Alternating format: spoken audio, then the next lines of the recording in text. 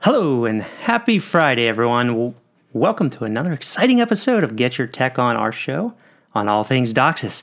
Today we're going to be covering return path monitoring and how this is accomplished in a DAA network with remote PHY nodes using technique called UTSC, or Upstream Triggered Spectrum Capture.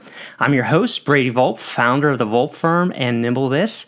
And joining me today is John Downey, CMTS Technical Leader at Cisco Systems.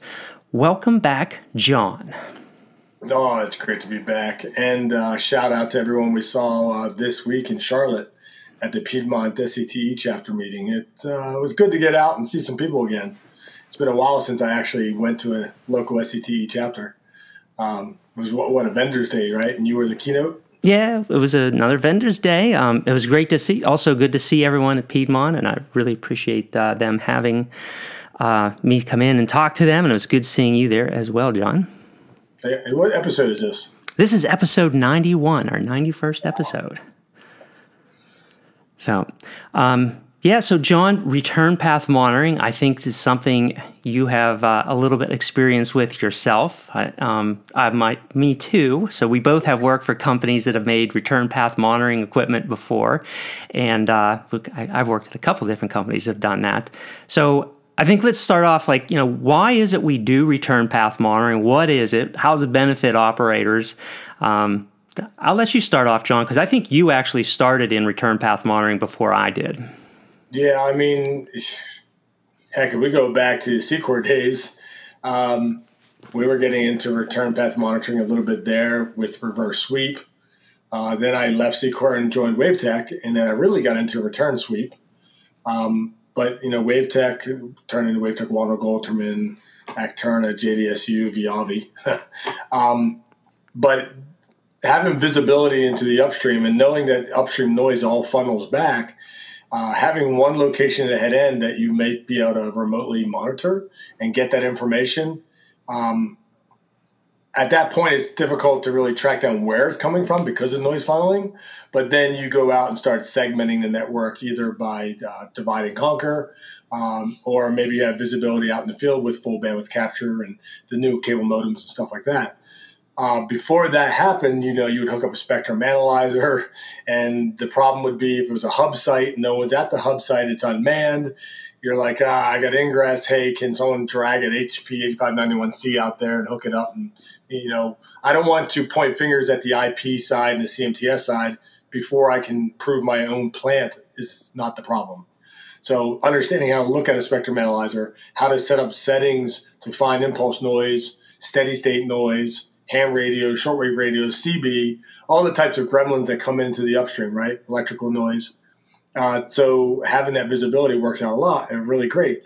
Then the CMTSs start implementing Broadcom chipsets that had some type of noise capturing features, right? And Cisco had a feature called CBT, Cisco Broadband Troubleshooter. I loved it because I could be at home and remotely log in via SNMP. SNMP kind of stinks nowadays, but it would monitor via SNMP and pull the information from the chipset, and I could see the upstream spectrum. We basically grab the information, put it into a GUI, and you could see it. The power of that functionality over a real spectrum analyzer was because it's timed with the CMTS, you could say, hey, show me the upstream with no traffic. You weren't stopping traffic. You were just saying, show me the quiet times when no traffic is scheduled. So I could hit a couple buttons, see the upstream spectrum with no traffic. Even though there's plenty of traffic going on in the background, I could see the noise floor and everything underneath that bursty upstream traffic because I'm saying, show me the quiet time because I'm talking to the chipset. So if I ever did see an actual burst, and I know what a burst looks like, not impulse noise, but a modem burst, and if I saw something when I wasn't supposed to, I knew there was a problem. Either there's a modem with bad time offsets, a modem that's just ranging and trying to come online, or it's a modem that's hooked to one upstream port, but because of port-to-port isolation in the head end, it's finding a path to another port, if that makes sense. Yeah, absolutely.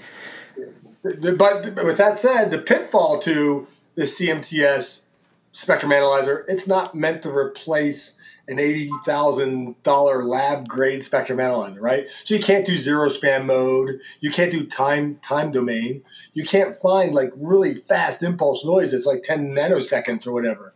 Right. So those are the type of things that might have been difficult to see or track down with functionality that you're only pulling once every 5 seconds or whatever SNMP happen to be doing. Right. So I think you covered a lot of ground there. So first of all, like when we talk about why are we doing return path spectrum analysis in the first place, or return path monitoring, we have all these modems, all these subscribers distributed throughout our plant, and each one of those subscribers can be a source of return path noise.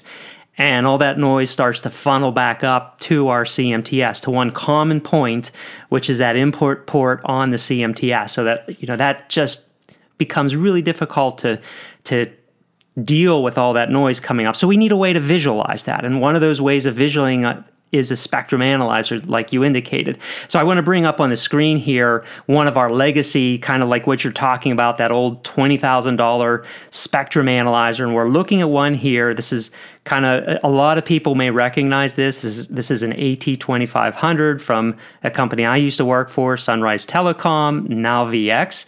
And this is kind of the way that we would traditionally look at the return path coming in. What we see here on the spectrum analyzer right now, the very first channel at the lowest frequency is actually an OFDMA channel starting at 5 megahertz and goes to 25 megahertz, actually 20 megahertz. Then the next two signals you see are two SC QAMs that are 3.2 megahertz in width. They're just sandwiched real close together. And then the next channel after that is a 6.4 megahertz SC QAM channel. There's another OFDMA channel up above and higher frequencies, but there's just not enough traffic to actually make that run enough that you can actually see those bursts coming up. But this is kind of like what you're saying, John, that old school spectrum analyzer. And if I just reach behind me and turn a button on, what you're seeing is there's some noise that just came in, and that noise is coming into where that higher frequency OFDMA channel would be. So this is how, we'd use a spectrum analyzer. We can see our DOCSIS channels running, and then you could see, well, there's a big hunk of noise really high up at the upper end that came in, artificially generated by me in the lab so that we can actually see this. And then, traditionally, technicians would either have these in a head end, or they'd even take this unit is battery powered. So you can take this unit out in the field and go around and do troubleshooting with it to find out your different sources of ingress. You might open up amplifiers and pull pads and until you see that ingress go away, or maybe even go to subscriber's home and disconnect that subscriber that's the source of that ingress. And once you know that ingress is gone, if you disconnect that subscriber and then you see that ingress just like it went away right now, hey, I found that noisy subscriber's home, I got rid of that ingress, I solved that problem. And this worked particularly, when we had a lot of analog networks, but as we start to move into distributed access networks, and if I go to my slide presentation here, so we kind of have to go to a new technology that's called UTSC, or upstream triggered spectrum, primarily because when we go to distributed access architecture networks, we have something called a CIN, and that's a digital fiber optic network or fiber connection that is connecting the CMTS or the virtual CMTS to your remote PHY node. So you no longer have that, you're no longer backhauling all of the analog signals from your remote PHY node to your CMTS or your vCMTS.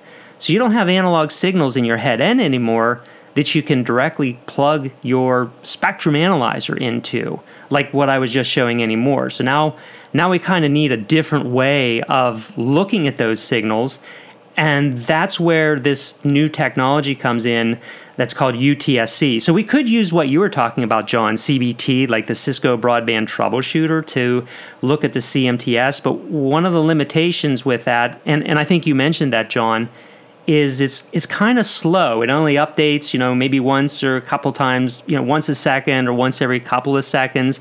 So you miss out on like capturing burst noise and things like that.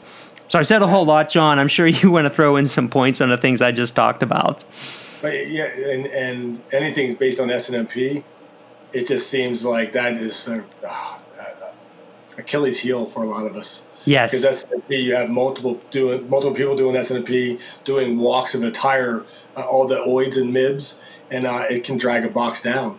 The box is meant to route packets and give customer service, and we're doing background monitoring stuff that maybe it wasn't meant to do that much monitoring or that frequently. So then you just end up dragging it down even further. So your device under test becomes the problem. It's I don't know, catch-22 almost. Yep. But now it's like we've learned from that. Like even IPDR, the IP data records, getting information about subscribers, pushing the information out instead of trying to grab it via S&P. So I think we're getting a little bit smarter with how we monitor and grab the information. I think the technology is getting faster and more, like you said earlier, you and I talked about the burst traffic. How can it capture that? So I think it's definitely getting much better in that regard. But many people probably don't even know they have it. Like, how do I grab this information? Right. So I want to drop into the chat room. So we got some comments coming in. So Peter, thanks for dropping back in. He says he's really eager to see the UTSC live stream. So we will, Peter, you're familiar with Viavi PathTrack and Expert. We will be very shortly showing a UTSC demo. So please stick around. And he says, I think UTSC, we've finally specified the technical base for the vendors to be kind of independent for return path monitoring. So UTSC does offer some really nice functionality. We're going to get into that really shortly. Redreamer, thanks for joining. Thanks for tuning in. There are lots of C-class X-ray flux spikes going on lately. Interesting. So be interested to get a little bit more information from you, Redeemer, to understand what you're talking about there. So thanks for joining for the live stream, and please drop your comments in there. And folks, don't wait till the very end. Get your questions into the chat room, and also please do hit that like and subscribe button. We greatly appreciate it. That example you gave with the spike of noise, where did you place that frequency-wise? That spike of noise, I think, is around. I think it was around 85 megahertz. I can't remember exactly what I have it set up to. It reminded me of the time when I had, say, SA receivers in the head end and harmonic or a different vendor node out in the field. Now, your optics, this is analog optics, are usually in a pair, optical receiver and the transmitter, right? Right. And in this case, the customer had different vendors. And the node had something called a quieting oscillator. So it purposely generated a little spike so that it would create enough energy to quiet down the upstream laser, and it was called a quieting oscillator. The problem was the receiver in the head end didn't know what it was, and it was screwing up its AGC. Right. Because usually sometimes it might be used for an AGC. Remember we were at C-Core, we had something like that too. The old Adelphia nodes and stuff, they had like an AGC in there. But that was for downstream. But this was a quieting oscillator on the upstream being generated in the node going back to the receiver in the head end. And I would see stuff like that, and everyone was like, where's this coming from? Turns out it was generated from the node. And it was fine if it was a matching pair optics. But when it wasn't, things would go awry. And then MER was bad. It was such a high spike sometimes it would cause harmonics. So the spike itself seemed like it was causing its own laser clipping. Do you remember what the frequency of that spike was, or the quieting tone? It was purposely put in, say, above 42. Okay. So the diplex filter should cut it off then. You want to be below 54 megahertz for channel 2, but you want to be above the upstream. So they found a spot to put it like somewhere high that then could just generate the signal on the upstream and not interfere with your upstream signal. But yeah, sometimes it was too high of a power, or it shouldn't have been there in the first place. Right. Makes sense. So I have a couple more slides here to describe what UTSC is. So first of all, UTSC is part of a Cable Lab specification. It's in the specification in a number of areas. I would recommend if anyone wants more details, take a look at the Cable Lab's CCAP, Operational Support Systems Interface specification, and that kind of defines like how things operationally work for UTSC. I will say that different vendors have implemented the UTSC specification or functionality differently. So the basic way the UTSC works is we still use SNMP. So I know, John, you're like, SNMP can cause utilization issues on the CMTS, but we're just using SNMP to configure the CCAP or the CMTS and or the RPD in order to set it up to basically say, hey, these are the frequency ranges, sort of like the start and stop frequency, the spectrum we want to capture. This is how fast we want to capture that spectrum. So, we want 5 traces per second, or we want 10 traces per second. And then there's like other things that we set up. If we want IQ data, or if we just want amplitude data or power data, we're kind of telling it how we want the CMTS or the RPD to return that data to us. So then we know how to decode that data once we start to receive the data. Then once we get that data back, we start decoding it, and because it's just going to send us raw data, like basically hex data. When we start to receive that data back, we decode it, and then we start to display it, and that displays underneath our heads down there. So then after that, so kind of the current state of UTSC. So UTSC has a lot of functionality in our specs. So the current state, we're getting like 5 or 10 traces per second, depending on the vendors. And most vendors are supporting what's called a free run mode. And free run mode is kind of like the spectrum analyzer, that AT2500 that I was just showing running behind us, what's running in my lab right now. That's kind of, basically what we've used in the past. So what I mean by free run is there's kind of no association of the spectrum analyzer to the MAC scheduler and the CMTS. Now, you talked about the Cisco broadband troubleshooter that had awareness of when modems were transmitting and when modems were not transmitting. That's also something that's part of the UTSC specification, where part of we will have functionality in UTSC where we'll be able to trigger on different MAC addresses, or there's something in CMTSs that's called SID, where there's a one-to-one relationship between the MAC address and its SID identifier. And so basically we can say, okay, now I want to start triggering on, I just want to see the spectrum when a particular MAC address is transmitting. Or maybe I want to look at the spectrum when no MAC addresses are triggering, which we call quiet time.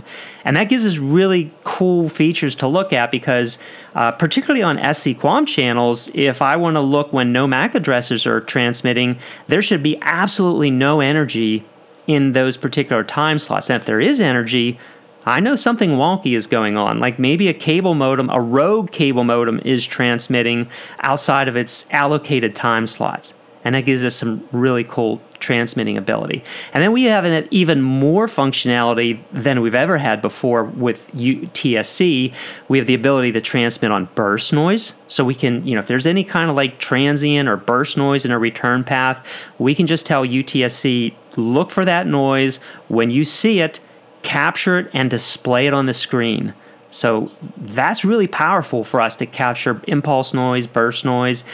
When it comes to the OFDMA channels, we can trigger on active and quiet probes. So now we can start to see noise that are underneath individual subcarriers or groups of subcarriers. So it's kind of like the same thing for SC-QAM, where we could trigger on quiet times. We can do that same thing using active and quiet probes. And then, so then we even have the ability to turn off subcarriers if we want and just see that spectrum under the subcarrier. So all of these are different features in UTSC. A lot of vendors have not gotten to the point where they've actually enabled this functionality yet, but this is all going to be coming because we're just at the point where vendors have implemented the free run aspect of UTSC, and it's really quite cool. We're going to look at it in just a couple of moments. So. Wait, hold on. Okay. Hold up. Go ahead. Bite my tongue. So go back one more slide. All right. What does DOCSIS stand for? Data over cable. Is it written on there or not? Yeah, data over cable system interface specification. If I get them all right, sometimes I screw it up.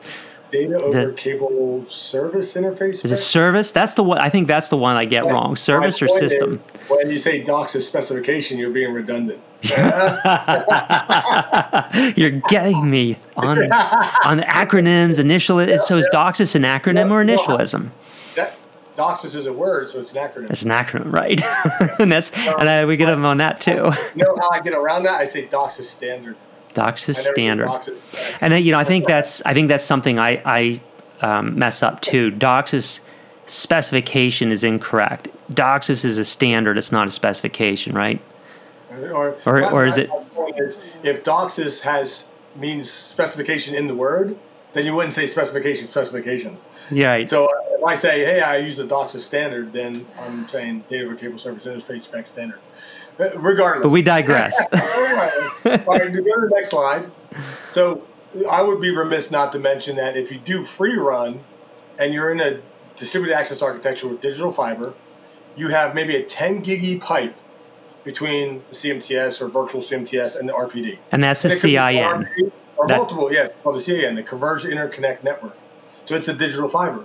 Right. So if you have 10 gig, you think, I got plenty of capacity. But what if you're feeding 4 RPDs? So you're doing like a multicast, a pool, a multicast pool they call it. And you have that downstream 10 gig split 4 ways to 4 different RPDs. That could be, say, 2 gig a piece. That's 8 gig right there. And then you're generating downstream overhead in the form of map messages people forget about. And now you're generating upstream traffic, not just for upstream traffic, but for this UTSC. Right. So it's not free, right? You're generating background traffic. And it's not a trivial amount of traffic. You'll be shocked when you know how much.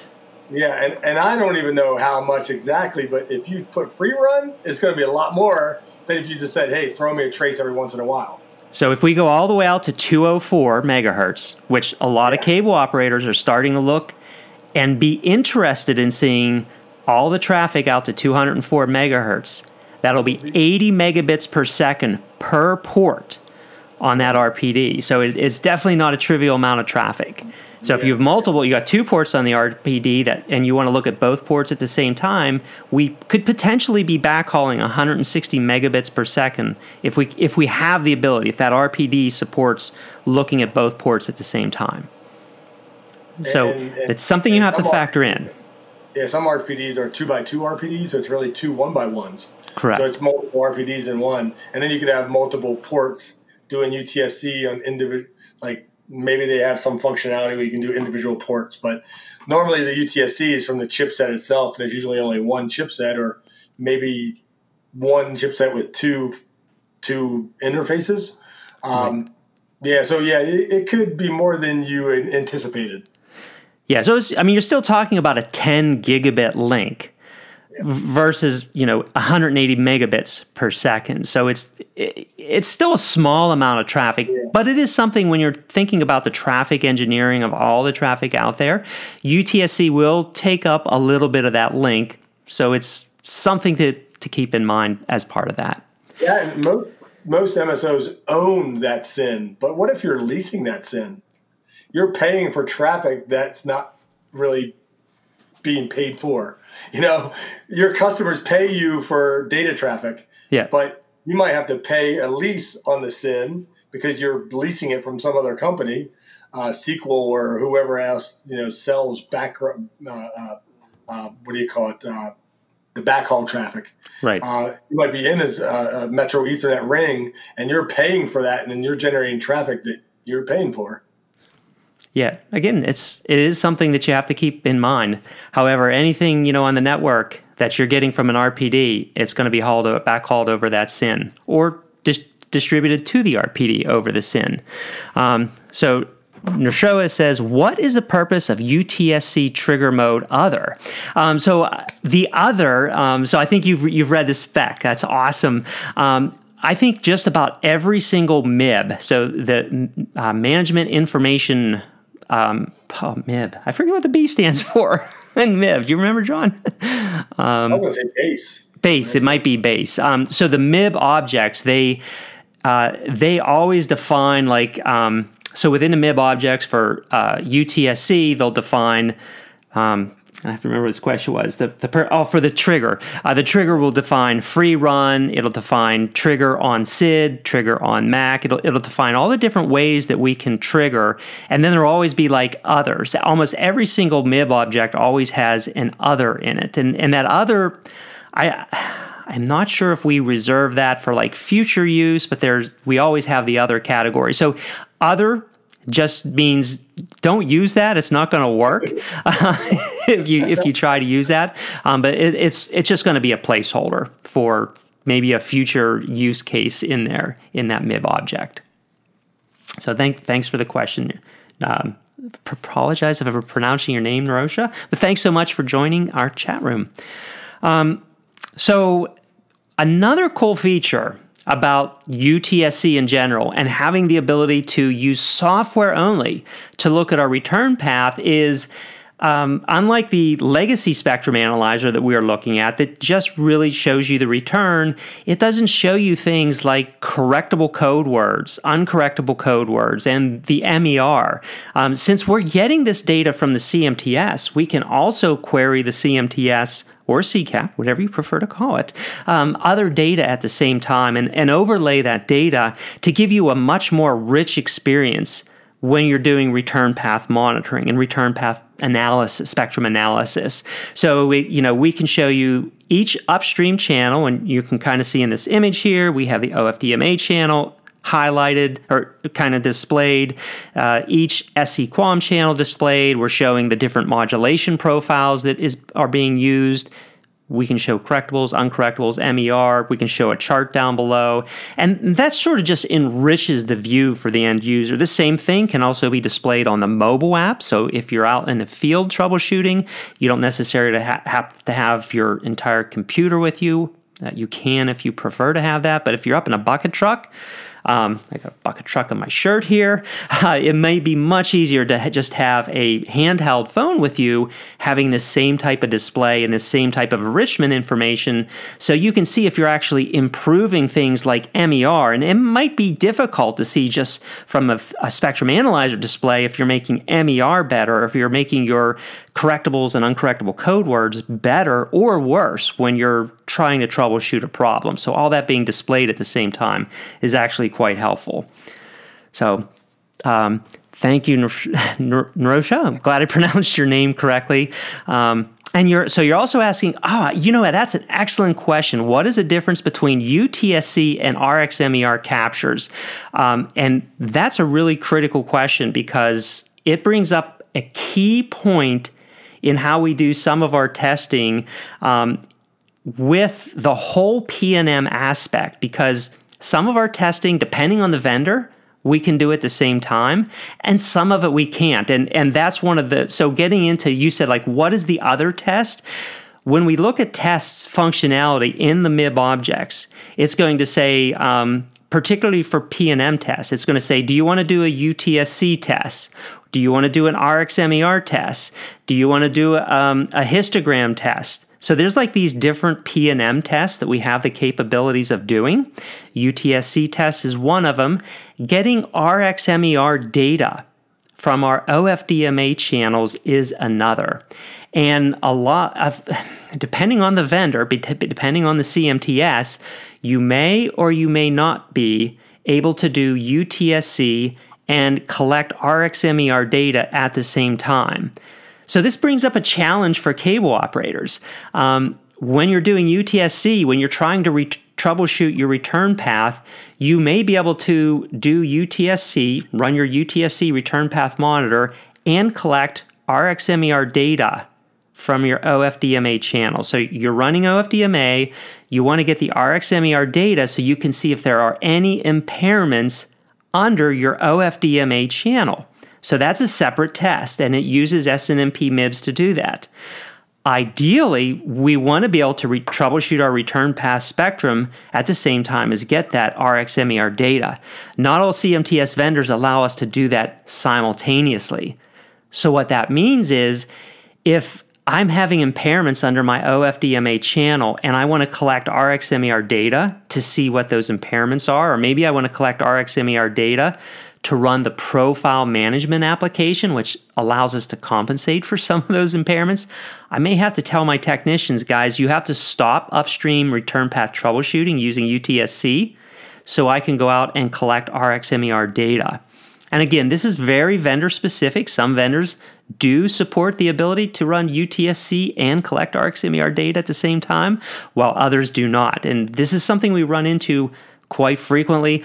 We have some work going on right now in Cable Labs in the P&M working groups that we are putting together some documentation to try to help vendors understand why it's really valuable that we can run UTSC and troubleshoot our return noise and collect RxMER data at the same time. So if you're running into this issue, please let your vendors know it's really important. We can troubleshoot our return and do upstream return path troubleshooting and collect RxMER data at the same time. So great question, Rosha. Thank you so much. To me, as a troubleshooter, many times you're worried about your consumer getting the right speed and optimize their profiles, and everyone's running the highest modulation they can. And if they're not, you need to know why. So you would do receive MER, and you could look at that and say, all right, well, this is why it's not running the highest modulation, because 10 of my subcarriers are in the dirt. Maybe it's roll off, maybe it's low end noise, maybe it's ingress on the carrier from shortwave radio. And then I might say, all right, to troubleshoot physical layer problems, I need something that looks at physical layer. Right. Now UTSC. So I pull up my UTSC and see if there's anything apparent. If it's not apparent because it's underneath, maybe I can use some of the functionality to say, all right, show me when there's no carrier. And let me see if there's anything hidden underneath, like a shortwave radio that's just spiking up just a little bit. And maybe that's enough to cause low MER. And sure enough, it's right at the same exact frequency where the MER trace is showing. Remember, the MER trace is MER versus frequency. Right. Versus subcarrier.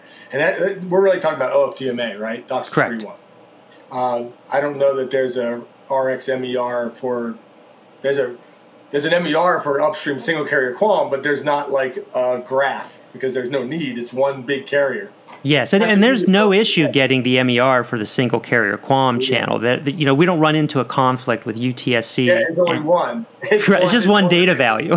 Yeah. One data point.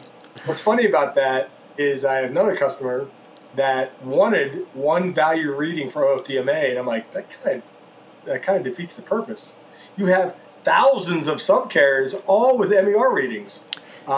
Yes, we might clump them together to average them out in a mini slot for our decisions to change the upstream modulation profile, but we can show you every MER of every subcarrier. So for me to go ahead and say, well, your average MER for OFDMA is 38. Yes. It could be 25 at one point. It could be 45 at another point. So what's the point of giving an average? Yeah, and you can get the average RxMER for the OFDMA channel, and you get a standard deviation. So that standard deviation number can tell you, yes, here's your average RxMER, but the standard deviation's huge, which tells you your channel's really bad. We don't know where the channel's really bad. So now you have to go get the RxMER data to know where at what frequency it's really bad. And then once you know what frequency is really bad, you really need to go and do return path spectrum analysis to see why it's really bad at that frequency.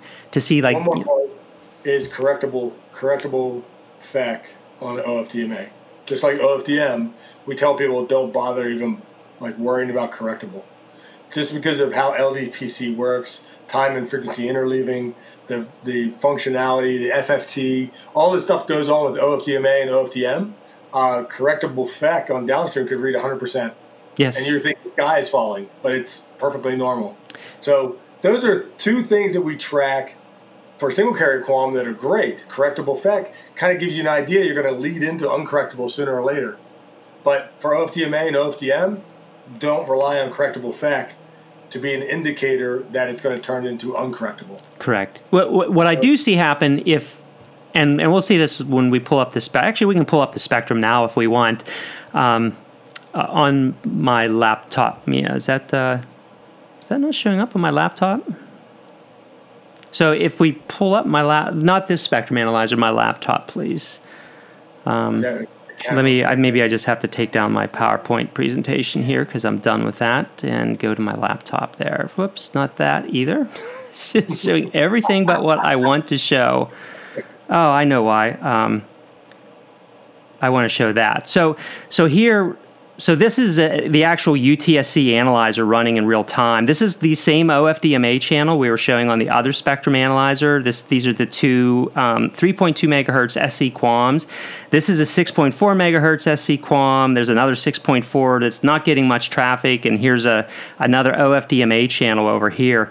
But up at the top here, so this is a lab plant. This is a very clean plant. It doesn't see noise unless I inject it.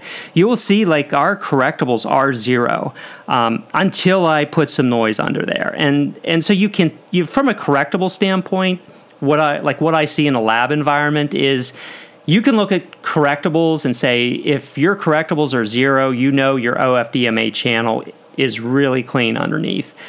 But to your point, John, as soon as I put noise underneath that, these correctables can go from 0 to 100% incredibly fast, yet my uncorrectables will stay at 0.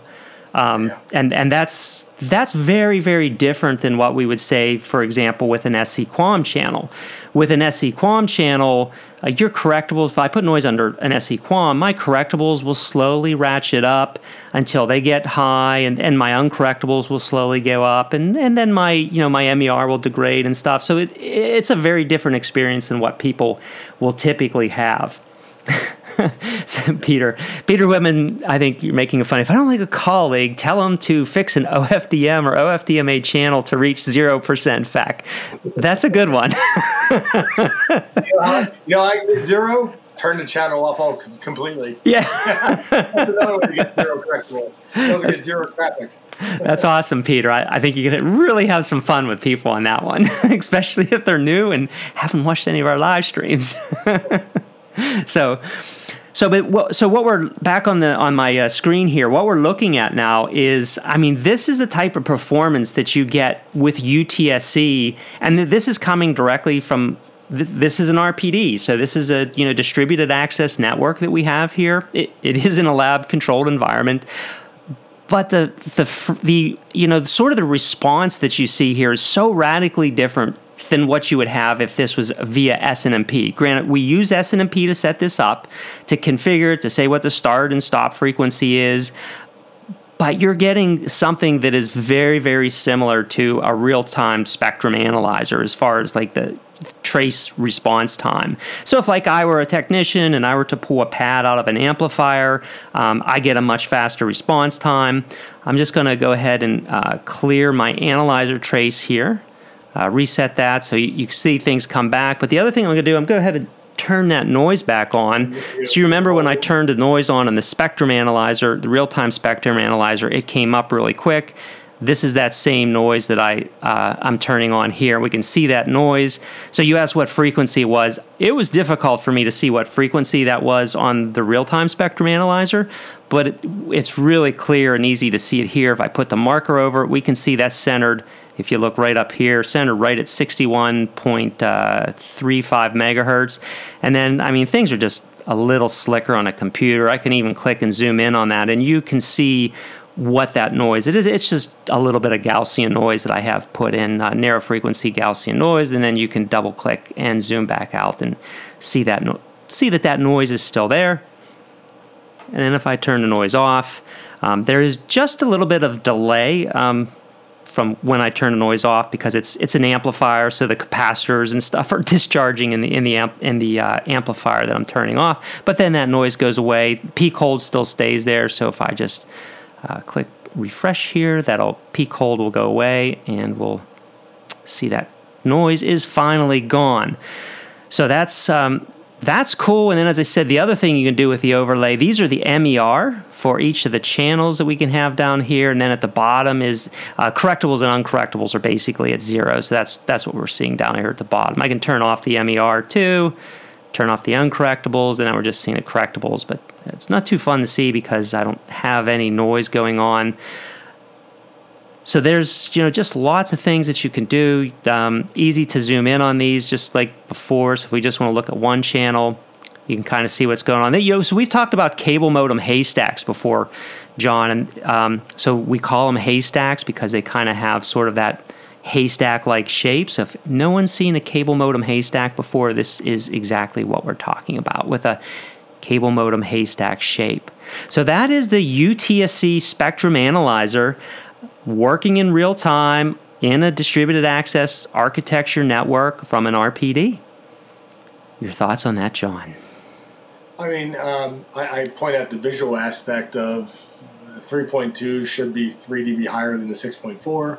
The 6.4 should be about the same height as the OFDMA, regardless of OFDMA width, according to how Cisco does it. Yeah. We do our level measurement for cable modem and CMTS upstream ranging based on a 6.4 channel width. And from there, we do something called power spectral density, or power per hertz.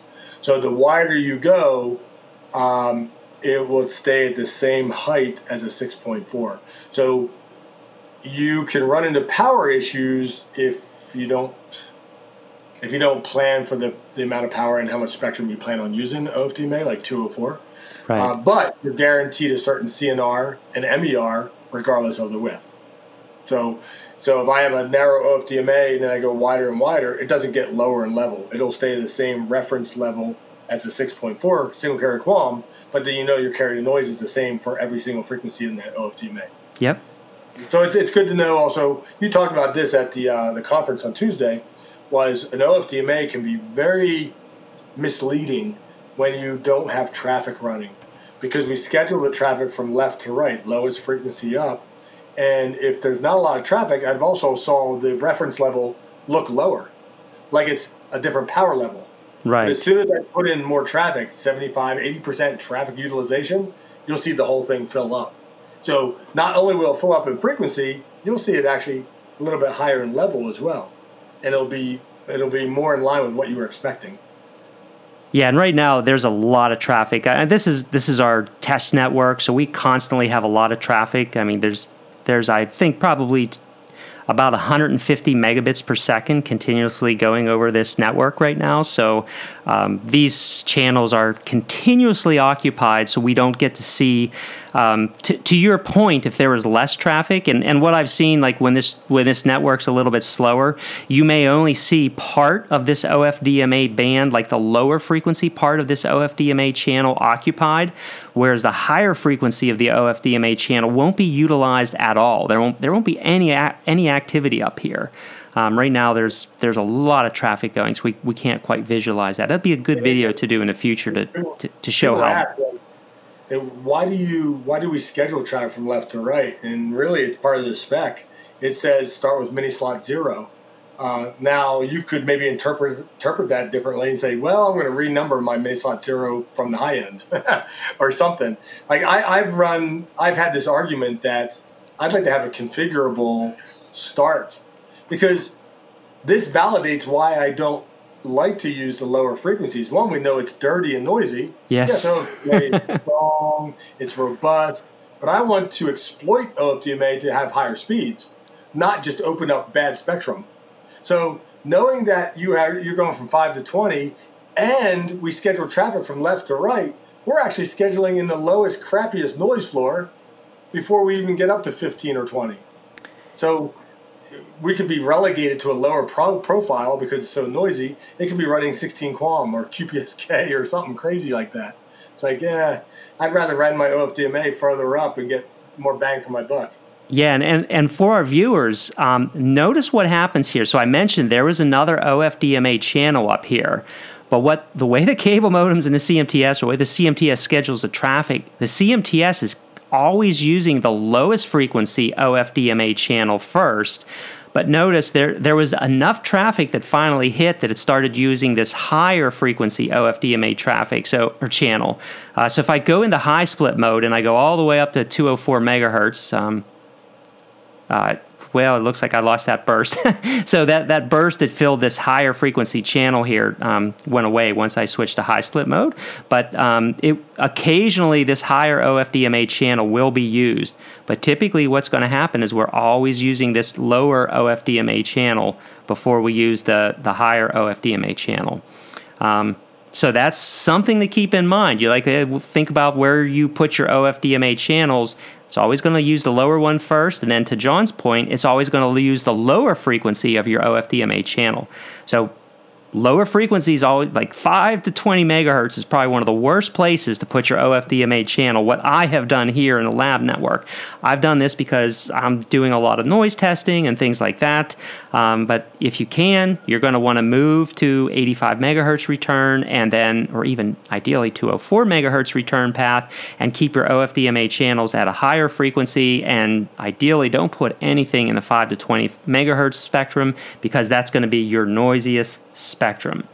So back to the chat room. Peter, thank you. Glad you liked the demo. So you're asking about waterfall diagrams. So yes, waterfall diagrams is actually something we're developing right now, and we'll be adding that in. And for anyone who doesn't know, all the waterfall diagram is it gives us the ability to kind of show the history. So if you have a big noise burst that comes in, that'll show up in the waterfall diagram.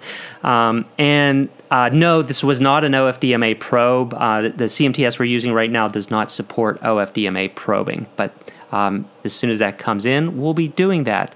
Oh, thank you, Mia. So how to decode UTSC captures in the server. So as I mentioned, the data that's coming back from the RPDs or the CMTS, it is in a hex format.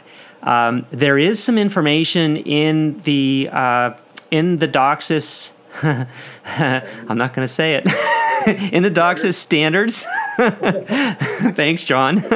About sort of how to do the decoding, but kind of what we found out is each vendor does that, does the encoding of the data a little bit differently.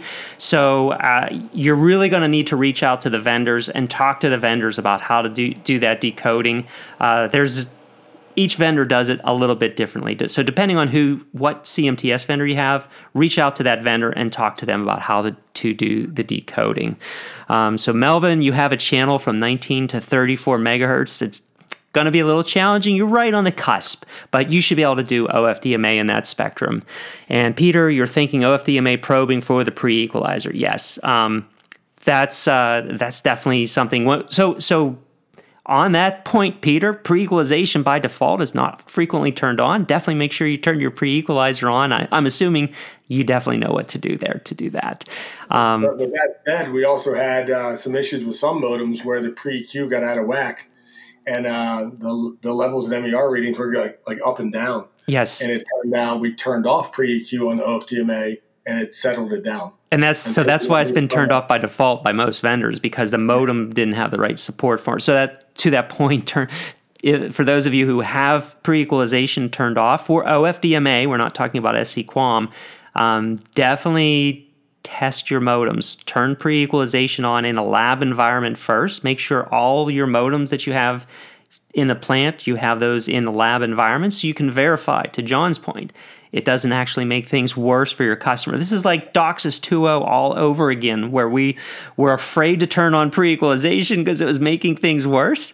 Pre-equalization is supposed to make things better. With OFDMA, we're kind of having those growing pains again. A lot of the modem vendors now have firmware that takes care of that. You just have to update your modems to the latest firmware, and then you can turn on pre-equalization, and it will make your OFDMA channel operate better, just like it's expected to. And then we can start mining those OFDMA channels for ICFR data. But it's kind of a chicken and egg type thing till we can get that turned on. ICFR, in-channel frequency response? Yes, so in-channel frequency response, so we know how the modems are compensating for any impairments in the return. And so, Peter, one more comment. Thank you so much. So a BPSK pattern across the entire OFDMA channel at the same time. So that BPSK, we have that from the pilots to help modems lock. So yes, absolutely.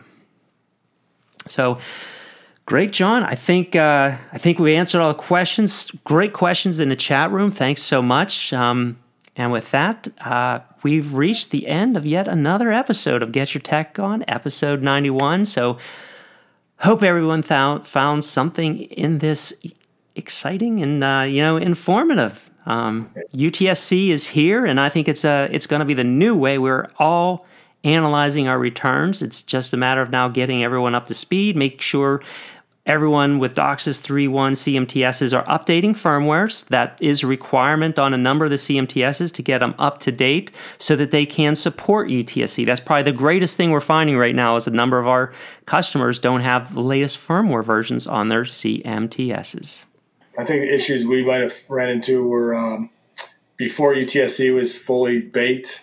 Maybe people were utilizing something called NDF, NDR, narrowband digital forward, narrowband digital reverse, where you digitize an upstream signal like return path monitoring, return path sweep, telemetry, digitize it so you can put it on a DAA environment and send it back. And they might have had that set up for UTSC and it didn't work, and they were supposed to turn it off to get UTSC to properly talk to an external server or something like that. So, I mean, there were some hurdles when it first came out. So, talk to your tech guys and talk to Brady. Yeah.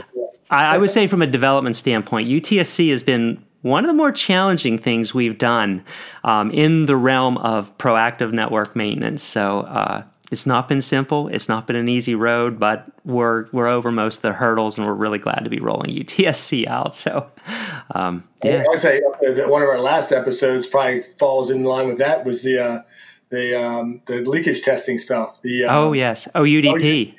OUDP test burst. It's also another challenging thing too. Is what we're doing in the world of DOCSIS is exciting, but it's also getting more and more complicated as we go on. So it is far different from the world of just measuring signal levels, powers, and basic MER. That makes it exciting. It keeps things interesting. So it's been fun. Yeah, during the conference, I talked to someone. We all think we're going digital and more fiber and 1.0 is digital, but with DOCSIS 4.0 and full duplex DOCSIS and extended spectrum DOCSIS, we say RF is sexy again, right? So it's like we got to get back into RF. The problem is a lot of the RF guys are retiring, they're leaving, they're getting older. So RF is not going away; it's still there, and the basis of RF is in microwave, is in fiber, it's in everything we do anyway. So it's kind of back to basics. The stuff you do with Ron, I think it's always going to be needed. Yep. Like refreshers all the time. It is. So the stuff we've been doing with Ron is great. This stuff is great. I appreciate your time. So thanks everyone for watching. Thanks everyone in the chat room. This was great. Please do hit the subscribe, like, and that notification bell. And we'll be back soon with a new episode. John, thanks again for your time. It's good seeing you this week, and we'll be back soon. Thanks all. Bye-bye. Thank you. Take care.